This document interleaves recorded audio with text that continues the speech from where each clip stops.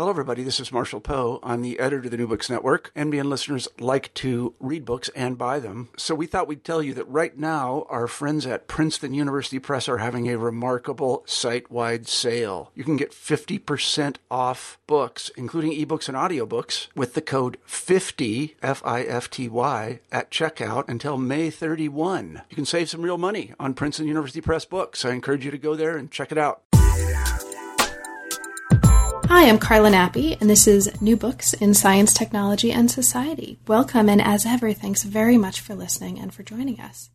I just got off the Skype phone with Jim Secord to talk about his really beautiful new book, Visions of Science, Books and Readers at the Dawn of the Victorian Age. This came out in North America in 2014 with the University of Chicago Press. In this book, Jim takes us into a period of real intense transformation, and you'll hear about in a few moments the character of that transformation or those transformations in 19th century British society. Now, this was a moment for various reasons that occasioned the production of a number of works that were each in some way concerned with the relationship between science and progress. And in a series of 7 body chapters that are framed by an introduction and an epilogue, he introduces us to 7 really complex and rich and sometimes very, very funny works that are dealing with these issues in different ways. Along the way, there are 2 major themes you'll hear about that are consistently important and that we need to keep in mind. One is the importance of the physicality of these books, and you'll hear us talking about that in the hour to come.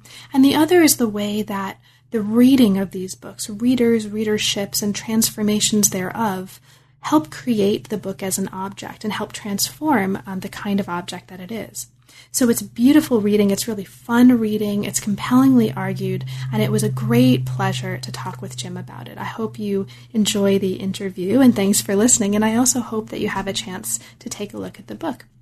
In addition to being a really wonderful read, it's also illustrated with some really wonderful color images that are really central for understanding some of the chapters. So again, thank you for listening and enjoy. I'm here today to talk with Jim Secord about his new book, Visions of Science. Welcome to New Books in Science, Technology, and Society, Jim, and thanks both for making time to talk with me today and for writing an awesome book. It's really great, and I'm really excited to talk with you about it. So welcome. Well, thanks very much, and it's a real pleasure to be able to talk to you too. Of course. So, Jim, could you start us off, as is traditional for the channel, by saying a little bit about yourself and your background, and specifically, how did you come to work on the history of science? Well, I had always been interested in the humanities and the sciences ever since I was really very little, growing up in Madison, Wisconsin. And I was very lucky, in fact, to go through a school system which really encouraged, your own discovery, moving things in different ways, trying out different sorts of subjects. And that was true also when I went to Pomona College in Southern California, where I studied on the one hand geology and on the other hand English literature as a double major. So it really meant that putting these 2 things together was always a big issue for me. And that's really behind why I became a historian of science. It was a way of placing the science that I knew and loved into a much deeper and broader kind of context and really understanding how things worked in science. And I really wanted to get at the kind of core of that. Now, the subtitle of the book is Books and Readers at the Dawn of the Victorian Age, and the book really opens out onto a period of what's quite intense transformation. So this is a utopian moment, as you put it in the book, when the sciences had a large role to play. There's an expanding reading public, there are transformations in publishing, increasingly fluid boundaries between types of writing, and an unparalleled concern with the future. Now, at this moment, a series of books reflected on the practices and the prospects of science as a way of getting at these transformations, and we'll talk as we get into the book and the chapters about 7 at least of those books that you focus on. So how did you come to this topic? What brought you to not just books and readers in this period, but also a decision to write a book-length object about this topic? Well, it really struck me that the period of the very early 19th century was, as you say, a time when a huge amount was up for grabs. And that was a result of several historical factors coming together. On the one hand, you had the aftermath of the French Revolution and what that represented. That had been a revolution of reason, supposedly, in which Notre Dame, they threw the statues off and turned it into a temple of reason. In England, there was a huge reaction against the French Revolution and what to do about it. On the other hand, you have in Britain the beginnings of the Industrial Revolution. And although its economic effects take a long time to really come on board, in terms of ideas, there was this huge sense that machines were going to change the way that people think. And so I was interested in this as a moment of real change. In British political history, and indeed in the history of Europe generally, it's a great period for political change and debate, and especially about what the new working classes are going to do, how they fit in with the middle classes, and what the role of the aristocracy, the traditional leaders of society, is going to be. It's often called in British political history the Age of Reform, and it culminates in the Great Reform Bill of 1832, which was really the first time that voting rights were given to anything but a very small group of people. So this moment in political history and intellectual change really coincides, and I had noticed this a long time ago, with the publication of some of the most famous books in history of science. And I began to realize that the writers of those books had seen in what was happening around them the possibility for really a total transformation of society, and a society that would be based, so they hoped, on ideals of reason, machines, and ultimately on ideas of science. Right. And we'll see many of these concerns kind of looking toward France, a concern with reform coming up in these really beautiful and very rich chapters on particular authors and books. And the first one is quite interesting, as all of them are. This is a book called Consolations in Travel by chemist Humphrey Davy. So this is a small book of dialogues that appeared in January 1830, and it included 6 dialogues on a range of topics. So the early geological history of the Earth, generation and reproduction, great men in history and science, and the nature of time and immortality. So quite wide-ranging set of subjects. Let's start off by trying to understand something about the author. Who is Humphrey Davy, and what's interesting to know about him to contextualize this work? Well, Davy himself was born in the 18th century, and he had come from quite humble background in Cornwall. Was really a self-made man in many ways, and he gained great prominence through his association with some of the leaders of the Romantic movement in Britain. I mean, especially people like Coleridge, for example, or Robert Southey. These were very important literary figures at this period. And Davy really wanted to be what he called one of the sons of genius, to carry this idea of inspiration directly into chemistry. So around 1800, he began to do a series of really important chemical experiments that led to the discovery of new elements, especially some of the alkali elements. And he also ultimately moved to London and became a leader in London scientific life. He always had this kind of underlying sense that science was really could transport you into a different kind of world, both in terms of industry, but also in terms of who you were personally. And towards the end of his life, when he's basically dying, he dies quite young, he writes as his really last testament, this book called Consolations of Travel. And what he's really trying to do in the book, and what the book really appeals to people with, is a message that basically science can let you see into the future, into the deep past of geology. It can let you understand the nature of human life, and in some sense that chemistry and science generally are kind of just ways of penetrating into the inner meaning of things. One of the most popular books that came out as a result of the French Revolution was basically a book called Ruins of Empires, which had talked about a new age of reason. But it was a very kind of book that was really seen by many Christians as being godless and dangerous. Humphrey Davy changes that kind of message in a book like that. It has some of the same devices. For example, there's the seer that travels far above the earth, and you can see all the ages of the earth, one after the other, the different succession of civilizations from, the deep ancient past, moving up toward the present, and then ultimately the future. This kind of vision was something that in this earlier book was seen to be kind of anti-God, or at least anti-Christian. For Davy, you could see it said the result of something. It was Christian philosophy. It was someone who the man of science could lead you to understand what was going on in that world. Mm-hmm.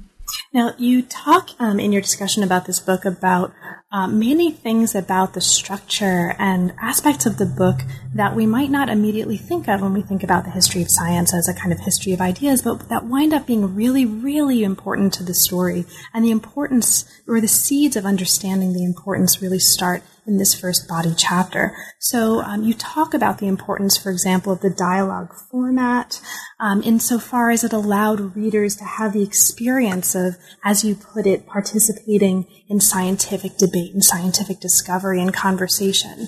So that's really important here. But you also talk about the ways in which the physical format of the book and also the readership of the book wind up creating the nature of the book itself and its history. So let's talk a little bit about those. What was important about the physical elements of this book? You mentioned that it's a pocket edition. So how is that definitive here? Well, it's a small book. It's printed in a very nice, beautiful type, quite widely spaced. It was relatively expensive for the amount of text you actually got. I mean, it wasn't crammed with text on the pages. And it has a kind of very elevated tone. To our eyes, it actually reads kind of as a hyper-romantic work. It's actually, very grand addresses and lots of adjectives, very rich language. So the combination of the text and the way that it actually is presented physically mean that effectively you're looking at a book which was suitable for really a genteel audience and potentially especially an audience of women. And a lot of Victorian ladies later on in the 19th century loved this book. It was a book that they had by their bedsides. It was seen to be a sign of good taste. And one of the Bronte novels actually mentions it being on a table, and it's used in the book as a way of actually saying, this is a person who has potentially quite good taste about, her relationship with religion, with God, with science. But there's a deeper point here, which I think just to move back a bit, I really want to stress. And that was that your first question was the question I think we always ask when we see a book like Davy's Consolations, which was, tell me more about the author. I want to know about Humphrey Davy. And what I'm trying to do in this book is to say, well, authors are important, but in fact, the first question we might ask about a book is, let's look at the book as a physical object. Let's see what it means effectively to judge a book a bit by its cover, by the way it's presented, by the kind of address it has to the reader, and by the way it draws in readers. We can see that really clearly in Humphrey Davy's book. I mean, here's a book, for example, that was pretty much meant to be rebound in nice leather by relatively wealthy patrons. Here's a book which is tasteful work, which you can slip in a pocket or read to your friends, around a small circle. And it's also a book, as the dialogue form that it's written in suggests, is a book that presents different points of view. So the reader's invited in it to kind of take on different persona, to try out, to see what it might be to be, say, the chemist or the visionary or the ordinary man on the street, or even the guy who's going to go off to the party and thinks all of this is really not very interesting in the first place. So there's a whole range of potential roles. And when you read the book, you kind of bounce back between those roles and you see things from different perspectives. You kind of learn how to think about science from different points of view. Wonderful. Thank you. And we see at the end of this as well that how a book is read is also definitive for what the book is and what its legacy is and the way it transforms as an object. And you talk later on in this chapter, I'll just mention it, right, so that we can move on, but about the changing ways it was read. And it becomes read as a kind of travel companion taken by tourists on holidays, right, which actually really interestingly transforms what the book is. So an attentiveness to not just materiality, but also readership is something that really wonderfully characterizes all of the chapters of the book. So if in the first chapter here, the first body chapter, we're trying to diminish the importance of the author's figure, as we move to the next book that you look at, the voice of the author actually becomes really important. And this is a chapter on Charles Babbage's reflections on the decline of science in England. Now, to situate this, can you talk a little bit about the controversy at the Royal Society that this book emerged out of, so we can understand the context a little bit? Well, I think one thing to recognize that our whole idea of what a scientist means is really not present in this period. The word scientist, as I point out in the book, wasn't established regularly in use in England until the early 20th century. And in America, it's a bit earlier than that. But certainly in the 1830s and early 40s, people don't think of the term scientist. And that isn't just a kind of easy switch where we have to think suddenly about natural philosophers or some other sort of role. It's a really deep way of thinking about what the purpose and role of the investigation into nature actually is. And this kind of debate about that investigation and who should conduct that under what circumstances was at the center of a huge debate that went on around 1830 in relationship to how different institutions should function for science. What's the role of government? What's the role of what's often called the old lady in this period, the Royal Society, which had been founded in the 17th century? Is it just a group of fuddy-duddies at this point? That's what Charles Babbage is worried about here. So basically what the book in this chapter is dealing with is, effectively, it's an intervention into a very, very fierce controversy. One of the things I try and point out in the book is we tend to think of this book as a book like, any other book, and we just put it on a shelf. But in fact, what we really need to see Babbage's book in relationship to is a very is kind of a crossfire of newspaper bullets, of discussions that are going on in the popular press, of material that's going on in some of the different quarterly and weekly reviews. And Babbage is writing a pamphlet here because he wants to change the nature of that dispute and move the dispute onto a new plane. So Babbage is really trying to change the nature of the debate about what the new role for the person who deals with science ought to be.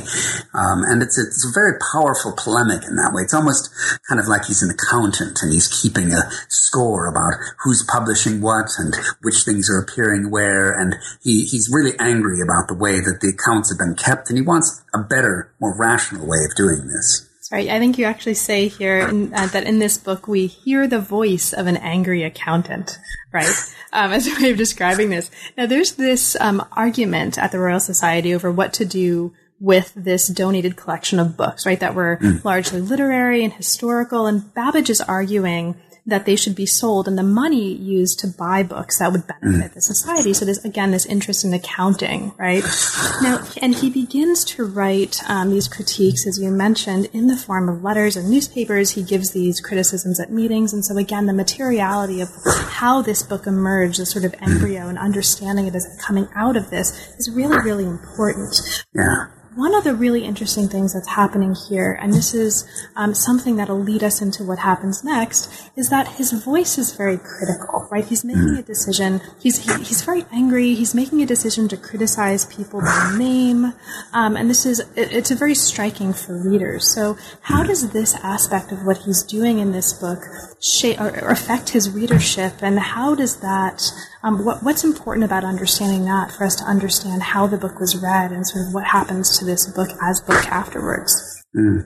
Well, one of the things to realize is this is a pamphlet. It's it's longer than a traditional pamphlet, but it's really, in its kind of tone and the sort of book it is, it's really intervening in a kind of way that pamphlets did during this period.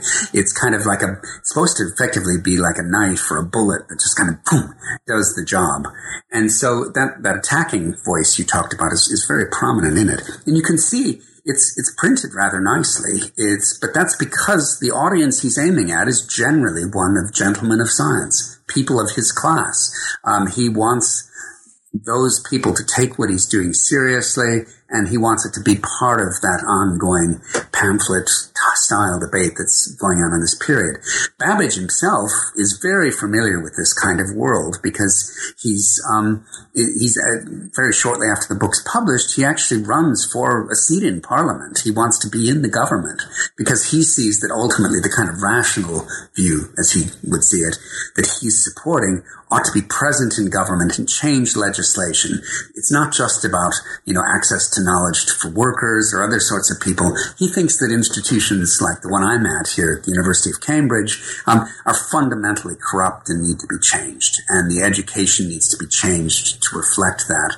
There needs to be much more support for scientific activity. There need to be jobs for scientists. The whole system needs to be changed. Anybody who goes into government, they need to know about science too.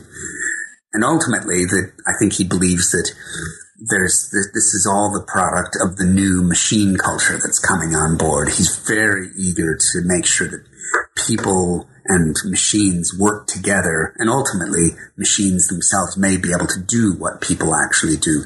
We need to follow out that kind of model of machine rationality to its final end. So he has a real utopian view about the promise of machines in relationship to the human mind.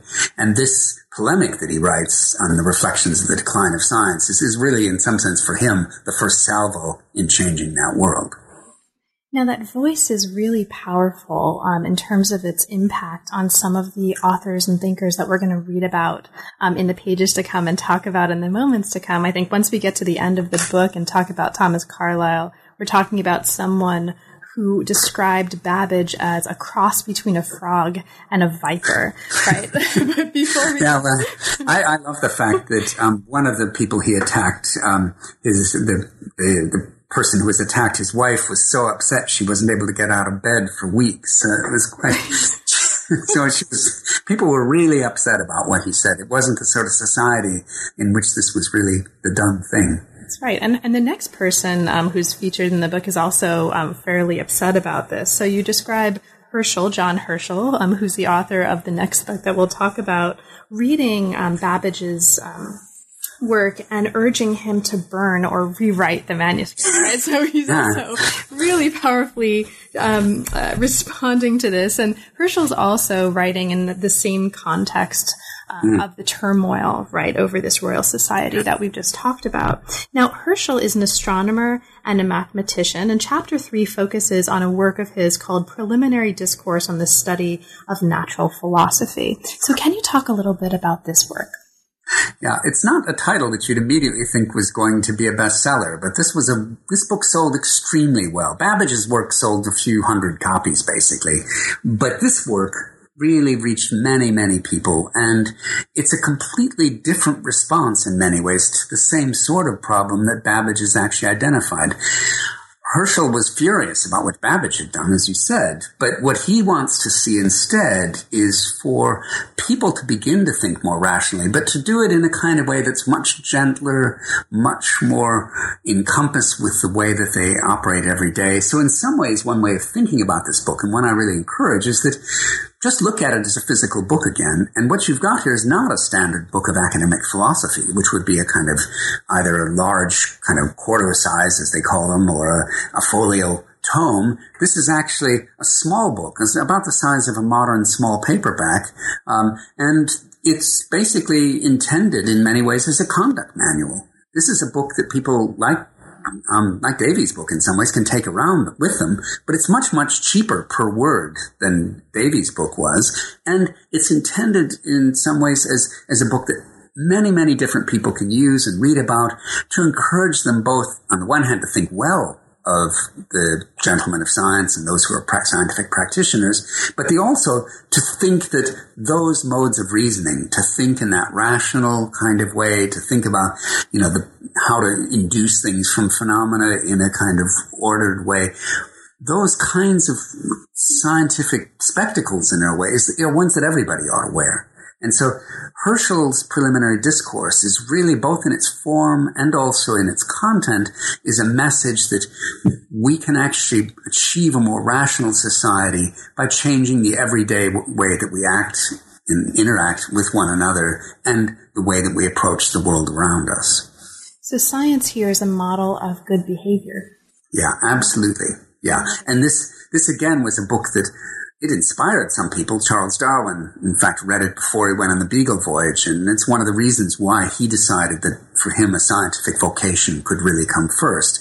But even for Darwin, I think it was very important in terms of teaching him that, you could actually be in the sciences, but you could behave in a certain sort of way, and that kind of behavior was the way of the future. So this is a book that's the book sells, I can't remember the figures exactly, but certainly tens of thousands, maybe even 100,000 copies. This is a book that actually is getting into a lot of people who have otherwise almost no exposure to the sciences at all. And so it's a really important kind of way that if you think of what happens in the 19th century and the increasing role that science has, it's a kind of, its whole tone and its whole way of thinking show how that kind of idea of an age of progress, an age based on science that was so important to the Victorians, how that actually gets established. And you talk a lot in this chapter as well, in addition to illuminating how important understanding the physicality of the book is. You also talk about the importance of understanding, again, how the book was read and how that transformed really what the book was in years to come. Now, this wasn't originally, as you describe here, intended to be a work of philosophy, but it actually became a work of philosophy, and this was due to how it was read. So can you talk a little bit about that? Well, one of the things that's quite interesting is, of course, reviewers pick the book up for their own purpose, and a couple of the most prominent reviewers were none other than John Stuart Mill, the great inductive philosopher, and William Whewell, who was master of Trinity College here in Cambridge. And Whewell and Mill differ on a huge range of issues and have a big dispute between them. But one of the things they both agree is that basically, rather than reading Herschel's book as a conduct manual, as I've said, and as indeed I think most readers probably approached it, they view it as a kind of slightly half-baked work of technical philosophy. In other words, it has an inductive theory in it, but it's not really worked out in the analytical way that you'd expect a good philosopher to write. And I think underlying that is the sense that the purpose of the book is quite different. But our current framing of the book, I mean, certainly when you read about it in the main literature, some of which is excellent, on the history of 19th century philosophy, Herschel's book is always seen as a philosophical text. And it's put alongside books like Mill and Whewell and Kant and Hegel and a whole range of books like that. And to be honest, by some comparisons like that, it doesn't look that successful.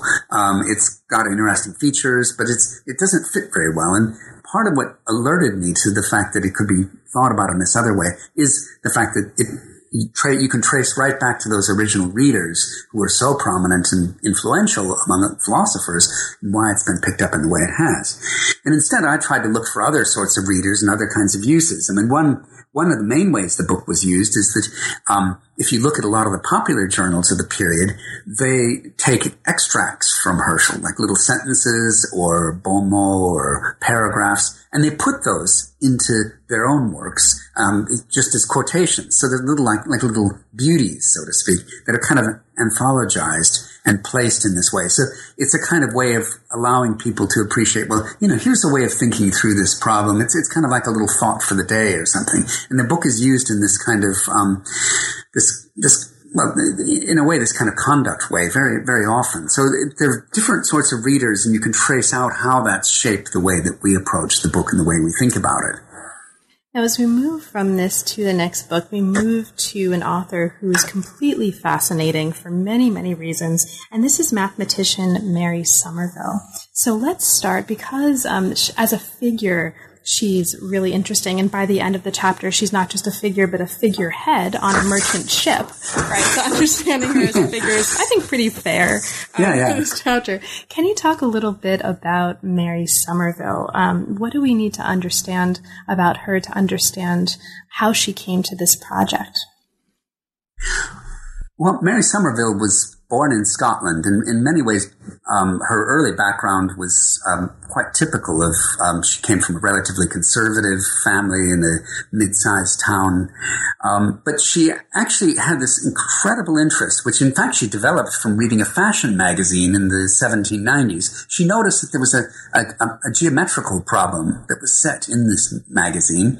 And so she asked, what is this? What is the subject? Algebra, she asked, in fact. And so she got hooked on mathematics, especially, although she was interested in many different areas of science. And so she was quite fortunate in many ways. Her first marriage was a disaster, but fortunately in many ways, her first husband died very young. And her second husband was much more understanding. In fact, I think it's pretty much as a wedding gift. He gives her a whole series of mathematical books in French, and gives that collection's now in Girton College Library here in Cambridge. I've used it a bit.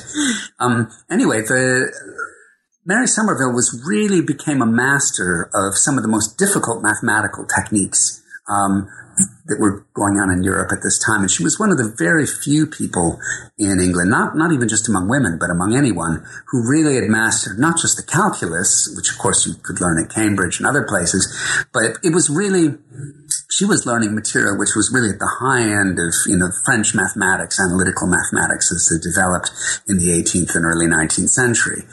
And it's really out of this that she emerges when she moves with her husband to London. They become a kind of center for scientific conversation, discussion. She's very involved in London society. She knows Humphrey Davy. She knows John Herschel. All the people in the book, in many ways, she's talking with and involved with. And so it's out of this background, then, that she's approached by the Lord Chancellor, Henry Brougham, who's really one of the key figures in trying to encourage this idea of knowledge for everybody at a minimum price. And Brougham does, I think, of more than anybody else, as a utopian ideal of science. He thinks, in fact, that it's going to be possible to take the core mathematical messages of both Newton's Principia and Pierre-Simon Laplace's Mécanique Céleste, both of which are incredibly technical mathematical works. Particularly the Laplace is really almost impenetrable for most readers in this period. And to make these available to ordinary working men in the space of, say, 800 pages or so. And so he's hoping that thousands of people will be able to appreciate these works as a result of a kind of redacted version, but still one that has the mathematics up to the full level. And Mary Somerville, I think, thinks almost immediately that this is really a step too far in terms of scientific education. But she does take on the task of producing a version of the Mécanique Céleste for a much broader sort of audience. And she tries to make it simpler. The book itself is not that easy to read. It tends to add bits so that the proofs are clearer than they were in the original Laplace. It helps you in various ways. But what's really striking about it is she adds at the front of it a short preface. It's actually fairly long, about 70 pages or so, outlining the basic principles of the kind of view of the world that modern astronomy provides. So you understand where the universe has come from through the nebular hypothesis. You understand the way in which the forces between the Earth and the Moon work, but it's in a non-mathematical treatment. And this short preface the introduction really becomes something that provides a basis for what Mary Somerville then goes on to write, which is a book called Connection of the Physical Sciences. And that's the book that this chapter is mainly about. It's a wonderful book that gives you a conspectus across all the different sciences and ties them together and shows the links between them and how you can see all of the creation of the world, everything around it, as the product of an understanding of mathematics, underlying them as a mathematical thread that ties everything together. So she brings these together in her Connection of the Physical Sciences. And that book becomes, again, a great classic. It goes through many editions in the 19th century. It's continually revised to keep up with new findings. And it's a fascinating read, I think. It's quite a tough read. I mean, I wouldn't go and think you're going to read it in order to kind of have a light read. But if you pay close attention to what it's doing, it provides in words the sort of equivalent, I think, that Mary Somerville felt herself when she was thinking mathematically. And that was a kind of, for her, that was the deepest understanding of how the world was put together that a person could get. For her, it was as close as you could get to God. And so she's trying to create that sense for ordinary readers through what she does in the connection of the physical sciences. Now, you describe this in this chapter, or you describe some of what's happening in this book as a kind of finding God through mathematics. And you describe the ways, as you've just, I think, really beautifully put it, that the book is showing that advanced math, and specifically, right, she's interested in the French context, but, more generally, advanced math could be used to understand, as you put it, the manifestations of divine creation. Now, because this relationship between what's happening in the book, what the book is doing to exemplify science on some level, and how that relates to creation and to God, this is something that we're also going to see when we turn to the book that comes next, right, on geology. Can you talk a little bit about that context? So what broader context, broader relatively speaking, right? What broader context in understanding this interplay between divine creation and science as a path to understanding it, do we need to understand to not just sort of contextualize Mary Somerville, but also when we turn to Charles Lyell to contextualize what's happening in his work on geology? Mm-hmm. Well, I think one of the things you can see in all the books I talk about in this book as a whole, it's very clear in the Davy as well, is that a lot of the best science in this period had been and was being done in France. And by the lights of many British people, it was being used for subversive, dangerous, anti-Christian principles. And what this generation of writers is really trying to do in many ways, and here Lyell is a perfect example, is in some sense trying to provide a safer version of French science, to show that it doesn't lead to atheism. What it leads to instead is a deeper understanding of the laws of nature and how God works through laws. It's not like there's individual miracles happening all the time that are intervening all over the place. But for many of these writers, the greatest conception of God was to think that it's the laws underpinning that can be understood through science that are the greatest proof and exemplification of God's existence and what he's actually like. In the Principles of Geology, geology was quintessentially a subject which had potential, at least, for causing trouble for religion. Clearly, the story, if you take it absolutely literally, the story of the flood and the story of the early creation of the earth don't seem to fit immediately very well with what geology tells you. Clearly, geology does not say that the world was created in 6 days, and clearly there might be some evidence of a flood, but increasingly by around 1830, it was becoming clear that that flood was much more local than anybody had expected, and it certainly didn't provide a large-scale explanation for the history of the earth.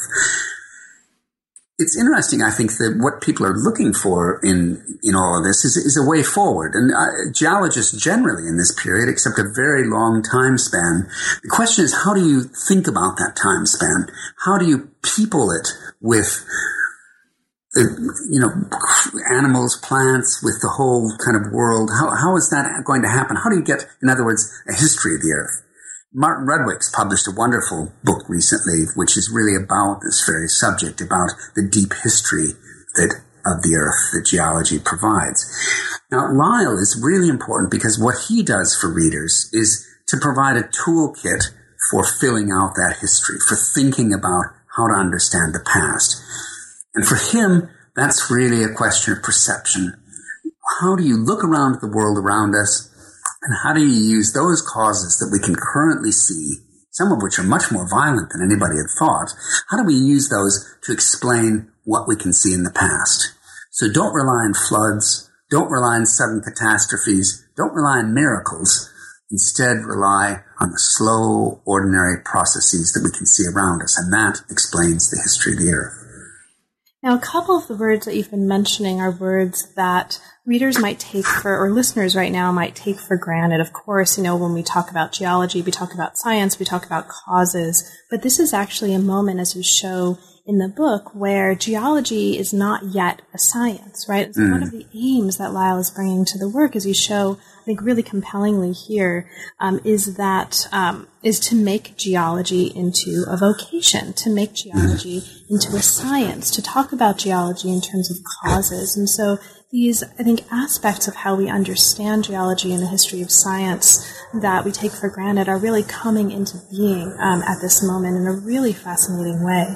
Yeah. Not just so it's not just though the sort of history of geology as a science that's really interesting here. It's also, once again, the physicality of the book that is important and interesting. So we talk here about the importance of the fact that the publisher who prints Principles of Geology is actually putting it out in a very expensive edition that's affordable only to the wealthy. And readers or listeners might think, oh, well then, in contradistinction to some of the books that we've been talking about before, cheap, easily accessible, which we've talked about the fact that those cheap and easily accessible books were widely circulated and so were very influential. Or talking about now a book that's very expensive and accessible only to the few must mean it wasn't very influential, right? Because it wasn't widely circulated. But in fact, it's quite the opposite. So can you talk a little bit about the physicality of Principles and what's important that we understand about that? Yeah. Well, the Principles of Geology appears in 3 thick volumes. They're quite handsome books. They even have a few color illustrations. So it is an expensive book. Part of this is, as Lyle very much believes, that the first thing to do is to reach the elite. You need to convince some of those people, and it needs to come from a decent publisher. You can't make it look like it's just some ragbag production. You need to have something that looks really respectable. And so publishing with John Murray, in that sense, is a really good idea. One point in the book, I call the Principles of Geology a Trojan horse. So you have to imagine that it looks from the outside like a very safe, ordinary book, and then on the inside is this kind of secret army of reform ready to come out and change how people think about the earth, but also think about science more generally. It's also, I think, very interesting that Lyle and his publisher were very canny. What they do is, after the book's been out a while, and it's been well reviewed and discussed, and people are talking about it in the more elite circles, then they publish a cheap edition. And so immediately that makes it much more available to a much wider middle-class audience primarily.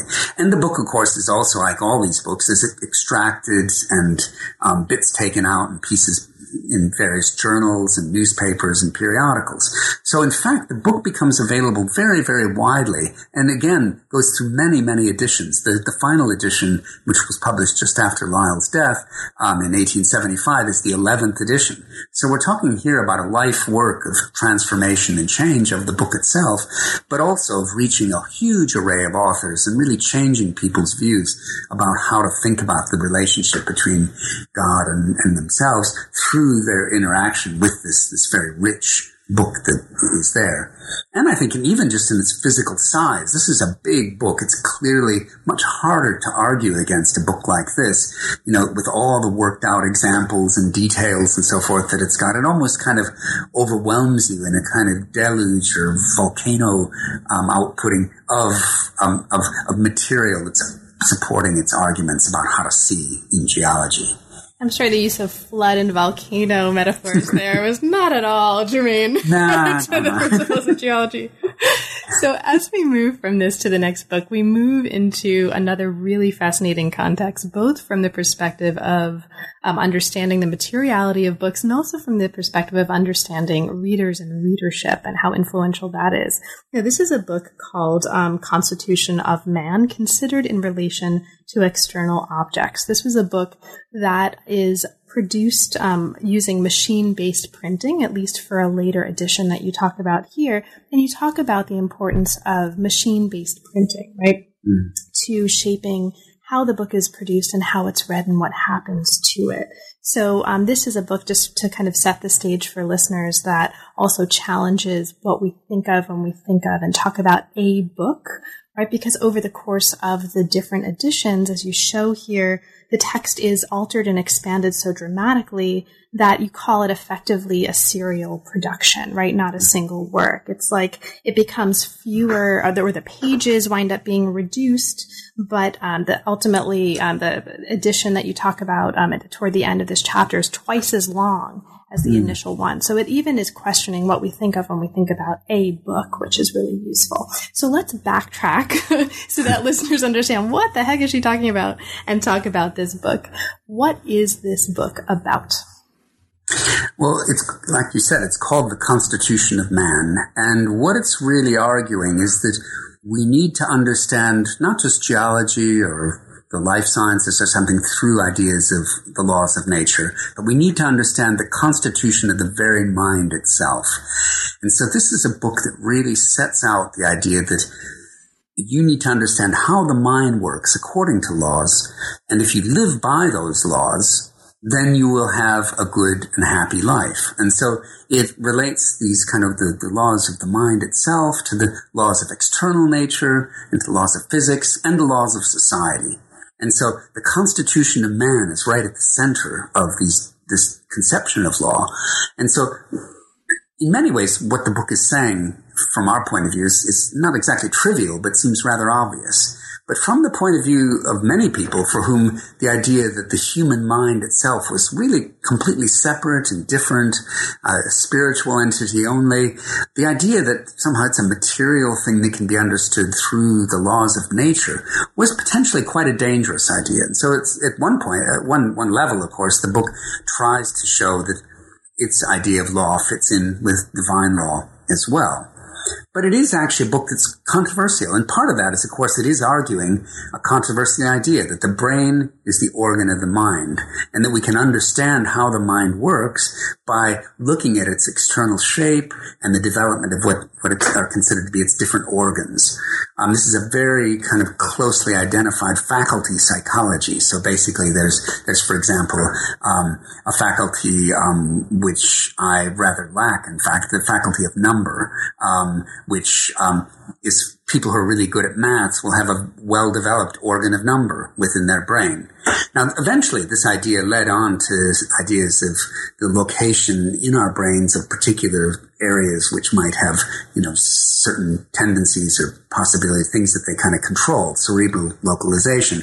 But in this kind of science, it's something that is in many ways a useful way of judging character. We're back to that idea again. It's a way of understanding, if you're trying to choose servants, you can understand by looking directly at them, and you can see the character of their skull, the character of their brains, as manifested in their skull, and you can see what kind of person they might actually be. So this book allows you to help judge those issues, but most importantly, once you judge those issues, you know yourself, and then you work with the qualities of mind you have to develop the right faculties, to downplay those which are negative, and to make, in some sense, yourself a better person. And these ideas in this new science of mind then became very influential in prison reform, in anti-slavery campaigns, in a whole array of different kinds of activities in this period. And it was very influential. Queen Victoria had her young son, the future king, phrenologized when he was young. George Eliot, the novelist, shaved her head so that she could have the character of her phrenological organs, as they're called, evaluated by the author of the book, by George Combe, who was a close friend of hers. So these are really key ideas, this idea that the mind is material and can be understood through the laws of nature. So one of the goals here for this author, George Combe, is fairly parallel with one of the goals that we talked about when we talked about Lyell. So Lyell's book is trying, among other things, to make geology into a science. And Lyell is fairly successful, relatively speaking, in doing that. Combe is trying also here to use this document to encourage readers to think about phrenology as a science. And he actually is not successful in terms of that goal, but the book winds up being very successful in other ways. Despite that, and in part, as you describe, I think really, really compellingly and interestingly at the end of this chapter, in part that success is due to how it was read, and how it was read may not have been in the spirit of treating phrenology as a science in the way Kuhn had intended, but it was very influential in other ways. And so can you talk a little bit about that? Like, why was this so influential despite the fact that it did not result in phrenology being widely accepted as a science? Well, I think one of the things you need to realize to understand this is a period when life in some ways is becoming increasingly anonymous. People are more organized in big cities. They don't necessarily know one another. Who are you going to trust? It's very hard to tell. And so if you have a concrete theory of mind that helps you to judge characters from externals, that's a really useful thing to have. And so there's constant discussion about how you might use phrenology for those purposes. And there's a lot of interest. That's why it plays such a big role in reform and so forth. The problem for it is it doesn't really succeed in becoming, by and large, a research science in itself, although it feeds in certain ways into the development of psychology. This issue, one of the ways you can tell the book sold so well and was discussed quite widely is that there are a lot of parodies and jokes about phrenology. And one of my favorite ones is the illustration I have in the book. Fortunately, it's in color. It's how I got the color illustrations actually in the book, because when it was printed in black and white, it looked so miserable it didn't work. Was basically, it's instead of having a phrenology based on the skull, this is a new science, a parody science called tautology, which is basically about a science of shoes. And the author of this parody shows all sorts of different shoes, some of which are really tight for people who are penny pinching, and, other ones for who, are opposed to reform and have very gouty feet and show they've been spending too much time in clubs. Other ones who, like to ride a lot, and they have, riding boots with spurs on them. A whole array of different shoes that are shown in this picture. And so you can just see how people like playing around with this idea of insides and outsides and who is who. So I hope you understand that you've now perfectly segued into the next chapter by introducing a science of shoes, because this opens the door for us to move to a science or philosophy of clothes, and thus to Sartor Resartus. So excellent segue there. Well, I have to say, it's interesting because it was after I wrote about Kuhn. I was giving, in fact, one of the ways the book got started was I was invited very kindly by the university librarians here to give the Sanders Lectures, which is a series of 3 lectures on the history of books. And I wanted to talk about these physical books and how they worked and so forth. And my last lecture that I gave in that series of the 3 was on Kuhn's Constitution of Man. And during the course when I was actually giving the lecture, I realized that the ending of the book that I'd planned was really bad and it wasn't going to work. And what I really needed to do instead was to talk about clothes. I'd been obsessed by clothes throughout the lectures. Everything from the calico dress that was bound into there's a cover of the Discourse of Natural Philosophy, Herschel's book, which is calico, to the kind of issues I've just been talking about, the science of shoes. To talk about a philosophy of clothes was perfect. And of course, the book for that is Sartor Resartus, Thomas Carlyle's great satire. This book has been categorized it's quite a famous book actually, and it's kind of on the margins, but just about within the canon of English literary works that people read in courses and so forth. It's the only one of the books I discussed, for example, that's in Penguin Books and Oxford Classics and series like that. And Carlyle is a absolutely brilliant writer, and what he's doing in this book is basically one of the things he's doing anyway is to parody the very idea of these reflective books on the sciences. He says, we have books like Laplace's Mécanique Céleste, we have philosophies of chemistry, we have, sciences even of sleep and dreams. There's books about that in this period. He says it's about time we had a philosophy of clothes. And so in this what's initially actually a series of articles in this work, he goes through and in a very complicated, but also once you read it closely, a very entertaining way, he talks about a German professor, Teufelsdruck, who's means devil shit, and right. Translated from German, who's writing this great work on clothes, and then there's an editor who's trying to manage this work, and it turns out it's all just scraps and pieces of paper and so forth, and it's all assembled and thrown in. And then, of course, there's the anonymous author of the piece itself, Thomas Carlyle, who's sort of the puppet master behind the whole thing. So there's about 3 or 4 layers at least of different voices speaking in the work, and putting all those together is quite fascinating for the reader to go through. The work really has, on one level, it's an autobiography of the German professor. At another level, it's an attempt to put forward really quite a sublime philosophy about the relationship between nature and spirit, and in many ways between who we are as naked bipeds, as Carlyle calls us, and as spiritual creatures. And what's the relationship going on there? How do these things work together? And so in some sense, in a book that like I said at the beginning, was about how do you judge books by their cover? How do you judge books by their physical form? A book like this, a work like this, really, that talks about these questions of insides and outsides and appearances and meaning, was an absolutely perfect way of ending the book. And of course, Carlyle's absolutely aware that this is what he's doing. He had started off in Scotland, in many ways hoping to pursue a career in mathematics. He actually taught mathematics at a school for a while, and he even published a mathematical translation of one of these French mathematical works. And so he's really up on a lot of the latest mathematics, in sort of the way Mary Somerville is almost. Not quite. But he's very aware of the issues there. But on the other hand, he's very concerned that all the books I've talked about give too much role to reason.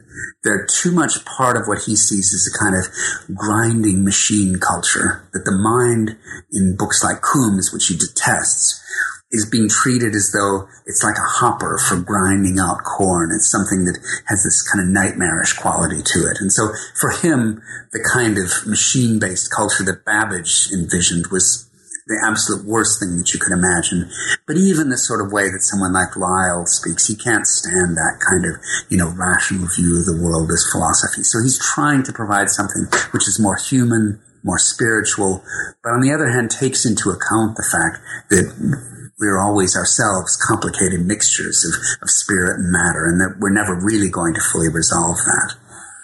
And in his description, as you, I think, really wonderfully render it here in this chapter of the figure of the tailor, it's really interesting how these things come together, right? The tailor winds up being a man who's starving, he's downtrodden, but he also winds up being a man of divine status, right? Quite an exalted figure in a sense, even insofar as he's quite humble compared to some of the other figures, like the dandy, right?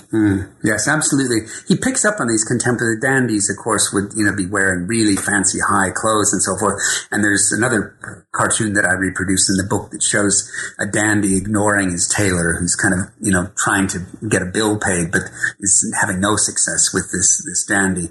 The tailors themselves were really downtrodden at this period, and in fact, one of the things that I think hasn't been enough recognized is that the reason Carlyle, almost at the end of the book, introduces this whole business about dandies and tailors is because there was a big tailors strike on right around the time the book was coming out. He's very aware of the kind of politics of labor in the production of writing, but also just of human life. And he really thinks in the end that the kind of work that tailors do is what is our ultimate salvation. That kind of pure work to make something that kind of means that our insides and outsides are connected in some sort of way. And that's what the tailor represents, this kind of almost godlike figure for him. And that's, I think, thinking about the book this way, I think is very helpful. It means that in many ways, a lot of aspects of the book, is it a novel? Is it an essay? Is it a satire? Become a lot clearer once you realize the context of the kind of ideas about these utopian ideas about reason and the progress of the human mind that are so present in this very concentrated period in the early 1830s. This is a real moment. It's like the period, there are different points when this happens. I mean, I think politically some people felt it, say, when Obama was coming up for election, there was a sense of real possibility things could open up. Or in Britain, it happened at the time of the Olympics. There was a sense that things were really going to change and the country could suddenly come together. And this moment of the early 1830s is like that, but even more so. It's a moment when really for the first time, when people think about the future, they begin to think about science. And they think that science-based technology, although it's not changing the world right now, is going to change. It's going to be driving that motor. Some like it, like many of the people in this book. Others, like Carlyle, are really worried about what's on the horizon. This is, incidentally, one of the first books that I ever read as an undergraduate. So my first of what wound up being a regular series of forays to the basement of the Harvard bookstore in the used section. I was wandering around and found this book, Sartor Resartus. What the heck is that? I don't know. It looks cool. I'm going to buy it and read it. No idea what it was. Right? I had no idea what was going on. I knew nothing. I was a first year in university, but I knew that it was fascinating. And for me as a reader, this was all about this figure of, Professor Devil shit, basically.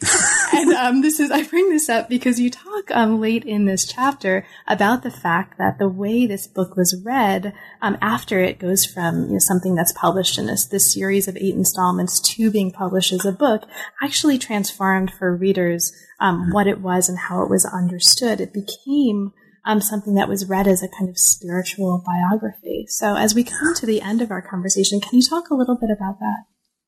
Yeah, I think one of the things that's fascinating about this book is that, like you say, early on, it was not a big success. I mean, people didn't really understand what was going on. I think their reaction was a little bit like many people would have if they found it in the basement of the Harvard Library. But it rapidly, for many, many people, it becomes, out of all the books here, something that really changes lives. This is a book that people read really closely, almost the way that they would read the Bible.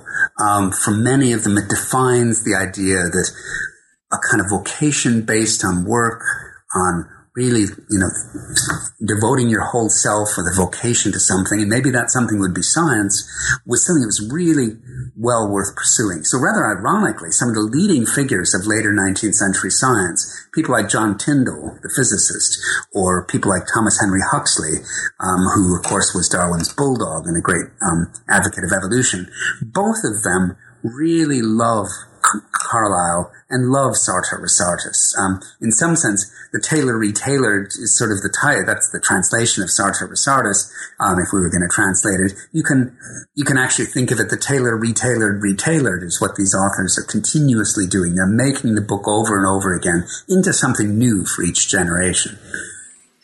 So, Jim, now that we're at almost the end of our time, it's probably a good time to wrap up. Now, there's also an epilogue in the book that talks about, among other things, just this really useful context in which we might understand these individual books as being part of collectively a context in which science is linked with progress. And you talk about as well the relationship between understanding literature of knowledge and understanding literature of power, and really claiming that the literature of knowledge here was a literature of power. And so I'll just mention that for listeners so that they can take a look at the epilogue and learn more about that. Now, there's a lot that we talked about, but of course, there's a ton of material in the book that we haven't had a chance to get to. Is there anything in particular that you'd like to mention for listeners, and maybe especially for listeners who haven't yet had a chance to become readers? Well, I think the main thing I'd stress is that I think it's summed up by the cover of the book, in fact, which I've really been insistent was on the Chicago edition. I'm really pleased that they've got it there. Basically, what it shows is a kind of robot-like creature. It's sweeping away someone who's dressed in old clothes. It's part of a larger caricature when all sorts of aspects of the old are being swept away. And if you look at that kind of monster really closely, you can see he's got a pipe with a balloon coming out of his head. On the top is the new college in London that has the new learning present within it. Gaslights form his eyes. And in fact, his main body is composed out of a printing press. This, in fact, is the idea of a new kind of knowledge, transforming the world we live in, and in fact, making the world that we live in today. This is a moment when, it's one of those foundational moments, I think, when a lot of ways of thinking and assumptions that we've got are being established at this moment of great change. I mentioned that in terms of how we think about the future, but you can see it in all sorts of other ways.